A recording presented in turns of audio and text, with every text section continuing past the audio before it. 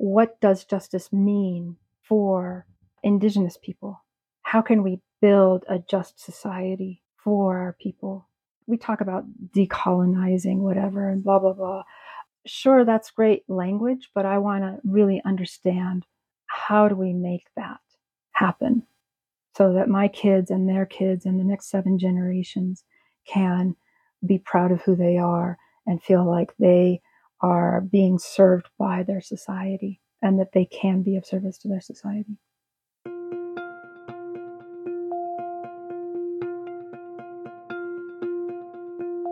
Welcome to the Johns Hopkins School of Nursing podcast, Aging Fast and Slow. This podcast is supported by the National Institute on Aging Pioneer Award. Thanks for listening.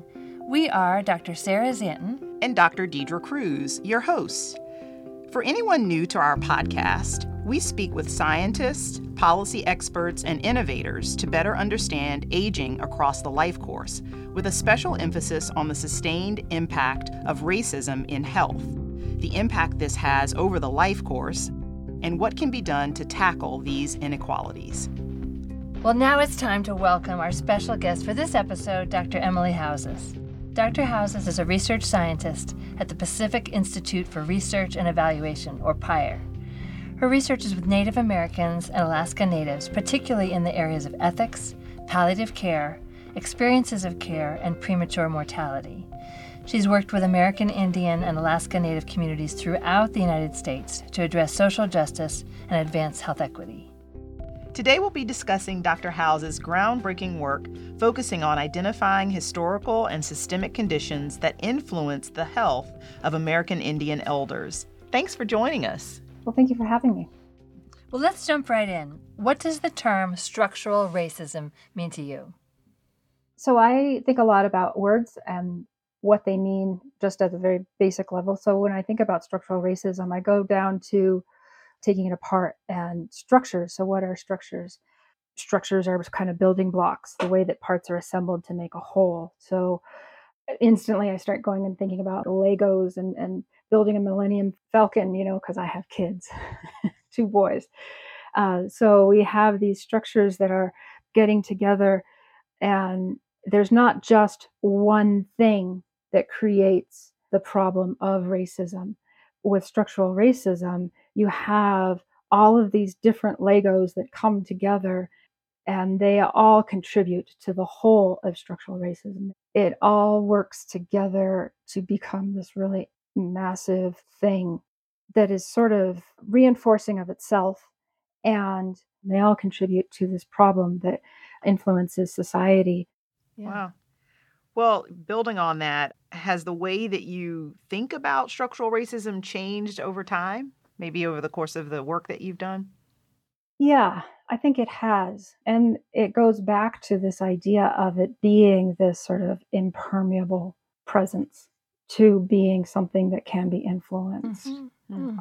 And that actually goes back to a project that I did in 2016 and 2017, where I worked with a community locally, and we did a health impact assessment looking at the way that the underfunding of the Indian Health Service has impacted the health of off-reservation urban Native Americans. So we surveyed a community of people who don't live on a reservation, and the issue there is that people who are off-reservation don't qualify for a certain pot of money for healthcare through the Indian Health Service. So we don't qualify for specialty services, very specifically. Anything that you can't get through a primary care clinic, you don't receive funding for. And that has all sorts of lasting implications in the way that people behave with their healthcare. Mm-hmm.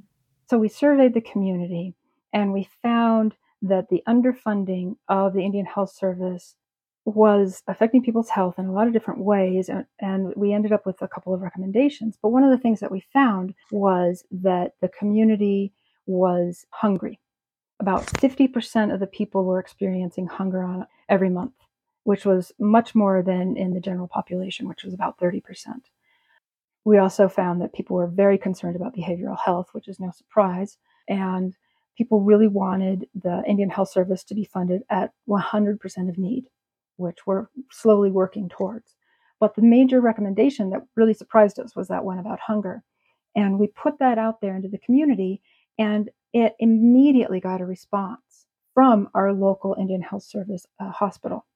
They were not excited about us doing this project because, of course, it had major implications on the kind of care that they were delivering, and they were getting criticized.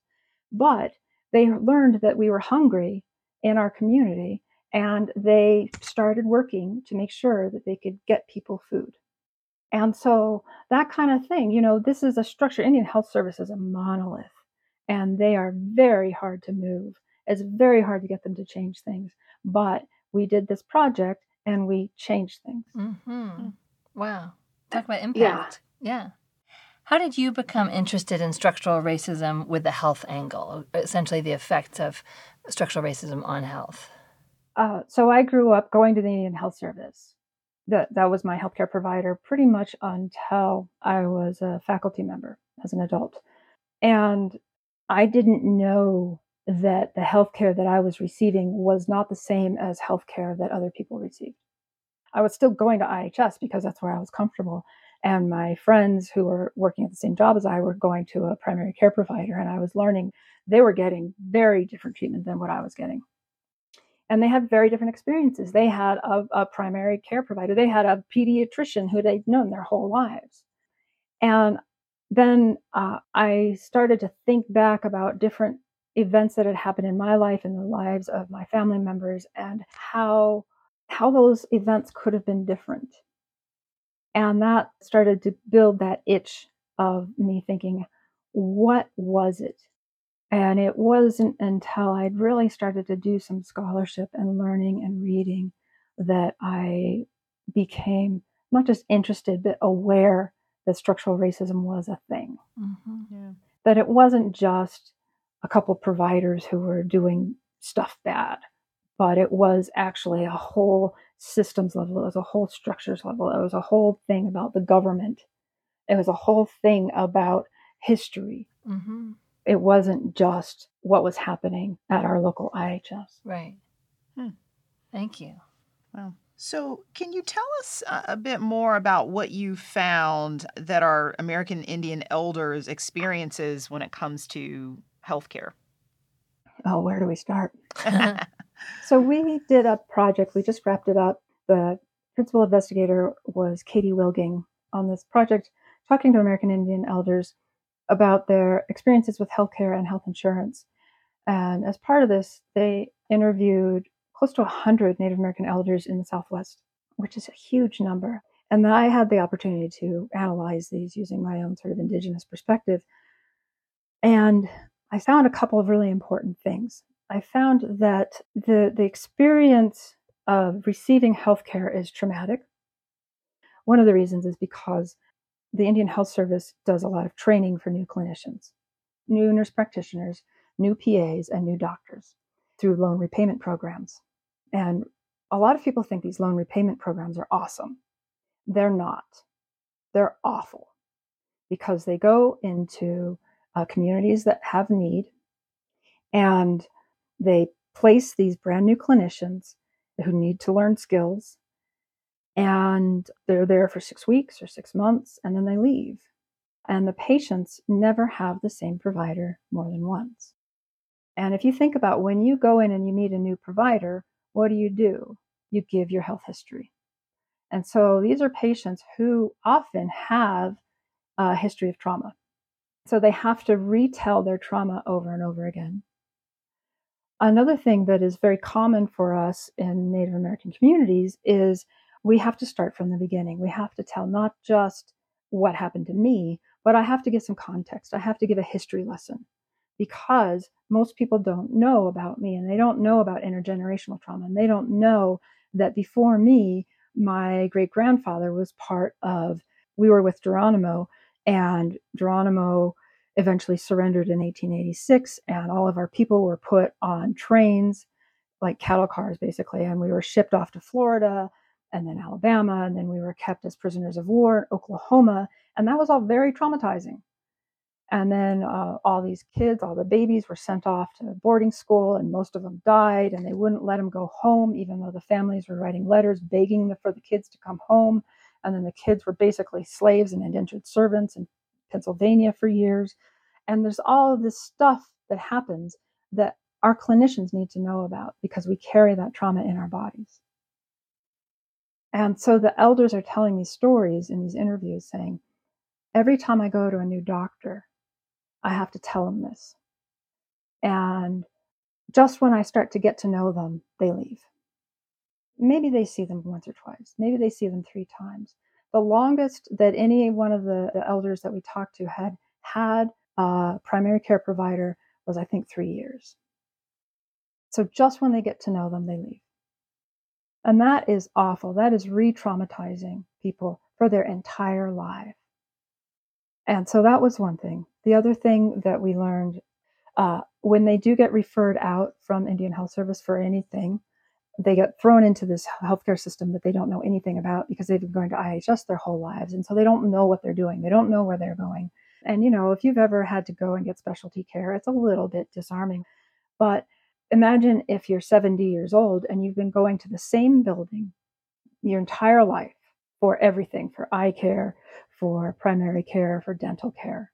And then they're like, okay, you need to go see somebody for cardio problems. And you're in a whole new environment. There are no native people. They're not talking to you with any respect. They're treating you like you're stupid because that's the way that people treat native people. You don't know if your insurance is going to pay for it because you've never had to deal with health insurance before because it was all through IHS, which was all paid for. And it's just awful.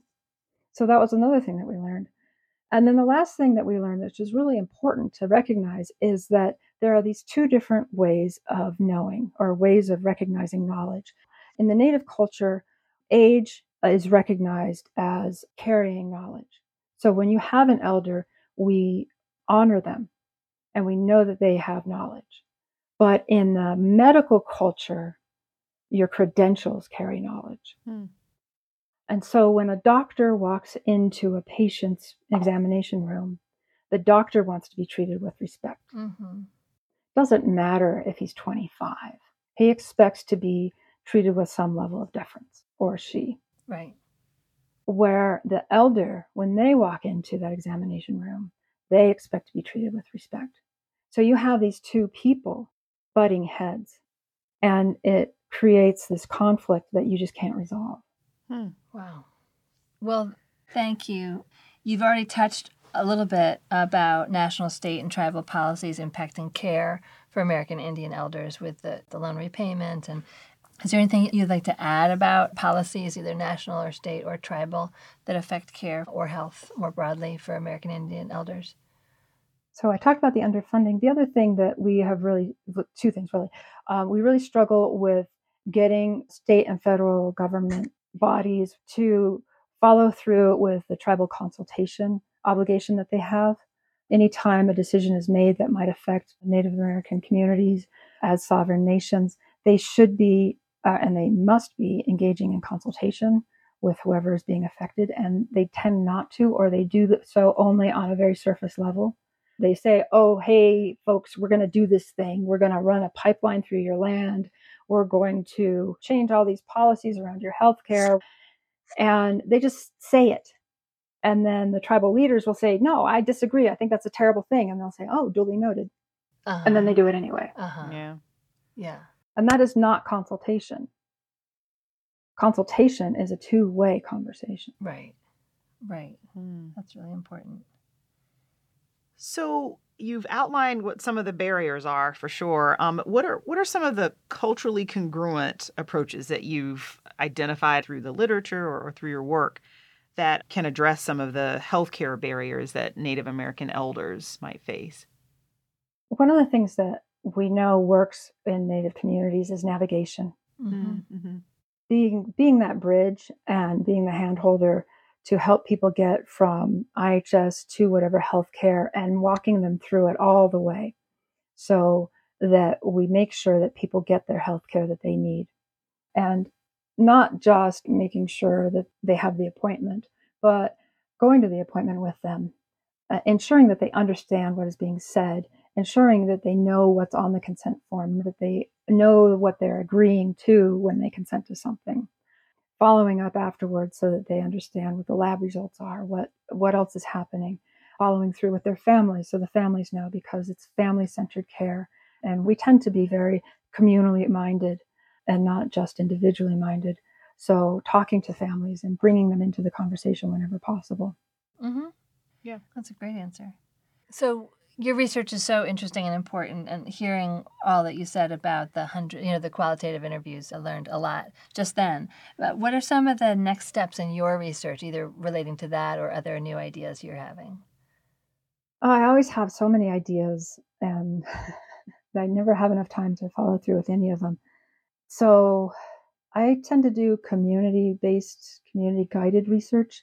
So I follow what the community tells me to do. That's how I ended up doing that health impact assessment, because I went to my local community and I said, hey, I've got all these skills. What do you want me to do with them? Mm-hmm. And they said, well, we want you to do this. And so that's how I ended up doing that health impact assessment, the one that was about hunger and Yep. the underfunding.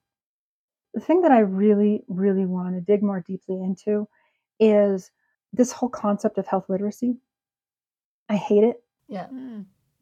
Because health literacy talks about literacy, and it doesn't recognize that there are many different ways of knowing. Yeah. Mm-hmm. And when we look at how health literacy is operationalized, it always comes back to, can people read? And it doesn't communicate very accurately, can people learn? Or how do people learn? And how do people understand? And really, the concept that is behind a health literacy is about, are we able to make informed decisions about our health? Right. Mm-hmm. I believe that's the intent. Mm-hmm. But the way that it is actually put into action is, well, let's just modify these written tools. Mm-hmm. And then if the patient population is not responding to it, the answer is, well, they just couldn't read it. We need to put it in an easier form of English or an easier form of their language. But when we talk about Indigenous populations, we have a lot of Indigenous populations where their language is not written down. Right. Mm-hmm. Or we have Indigenous populations where we're very, very smart people, but we don't have certain words for things. Mm-hmm. So that doesn't mean we aren't going to understand it. It just means we need to find other ways to communicate the information. So it should be more about knowing, but you feel like it's operationalized as reading. Mm-hmm. Yeah. Exactly. Yeah. Exactly. And when you talk to nurses, and nurses are often the people who implement the health literacy sort of interventions, and they're always like, well, they just couldn't understand it. And they just give up there. Mm-hmm.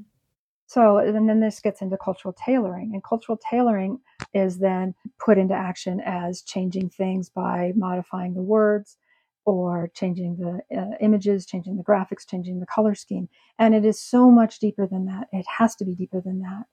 And so I'm very fired up by these two sort of paired ideas of health literacy and cultural tailoring, because they have to be put into action in a very focused way, based on ways of knowing, based on who the community is that you're working with and how do they think.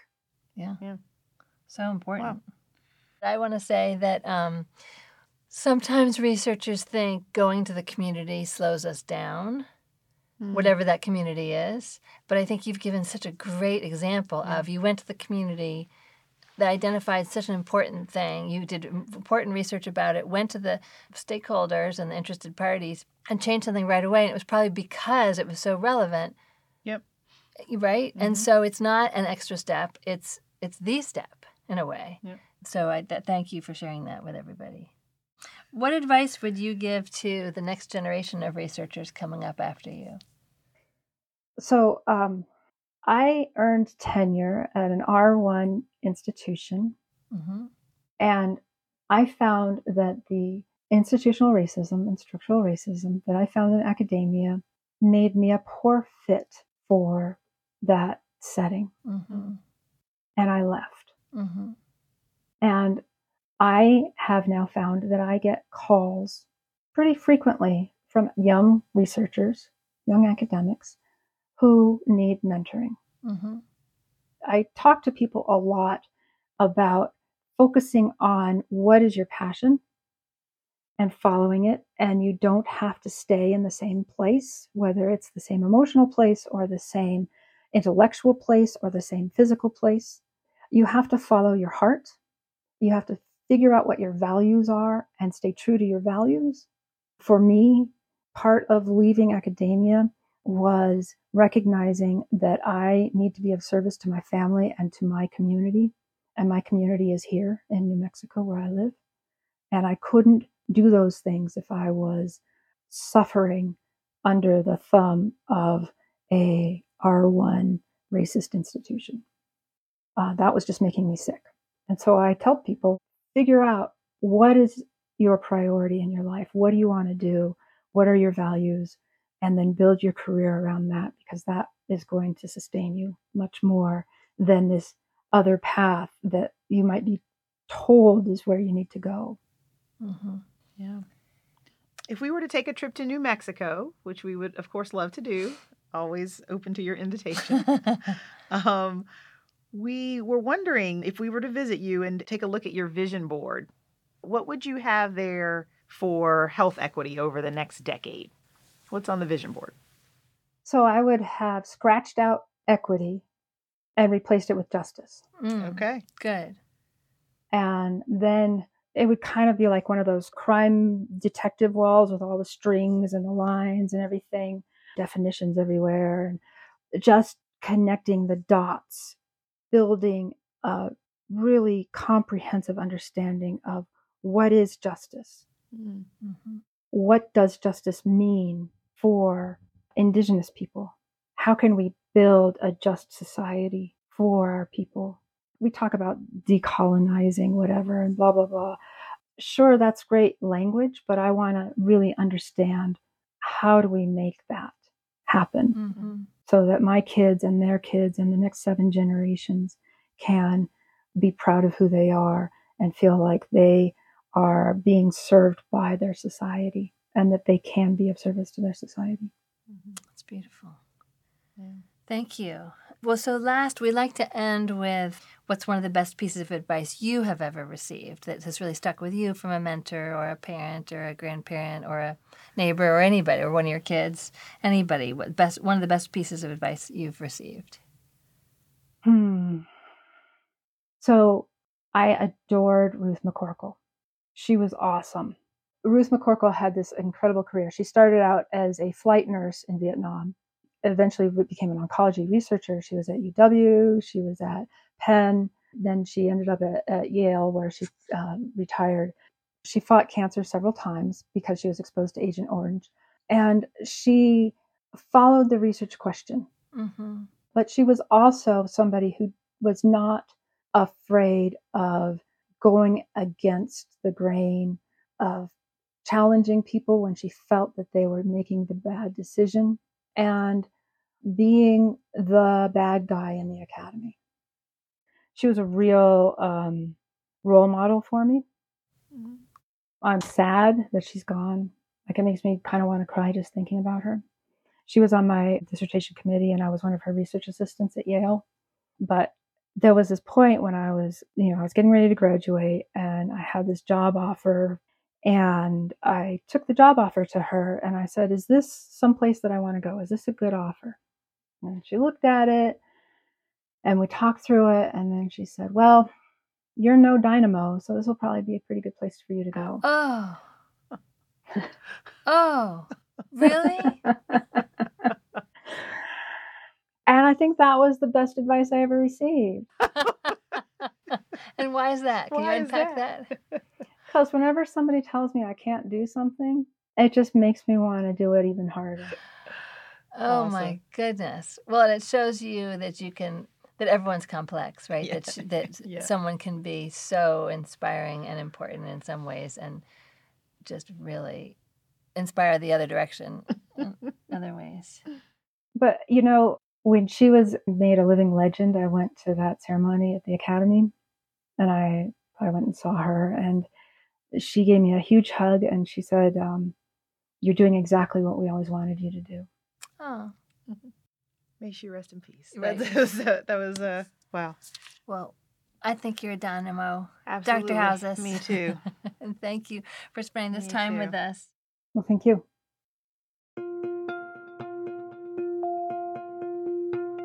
Thank you, Dr. Houses, for sharing your deep insights into such important topics. For our listeners, check out our website, nursing.jhu.edu/aging fast and slow for the articles and resources referenced in the episode. Have comments, questions, or guest suggestions? Reach out to us at agingfastandslow@jhu.edu. And if you enjoyed this podcast, please share it with a friend, rate it, or write us a review. Special thanks to Jennifer McCord for editing and sound design, Rafe Reggie and Florentina Kostaka for technical expertise, Brian Fitzik for production, and Tim Carl and Danielle Kress for web design. See you next time on Aging Fast and Slow.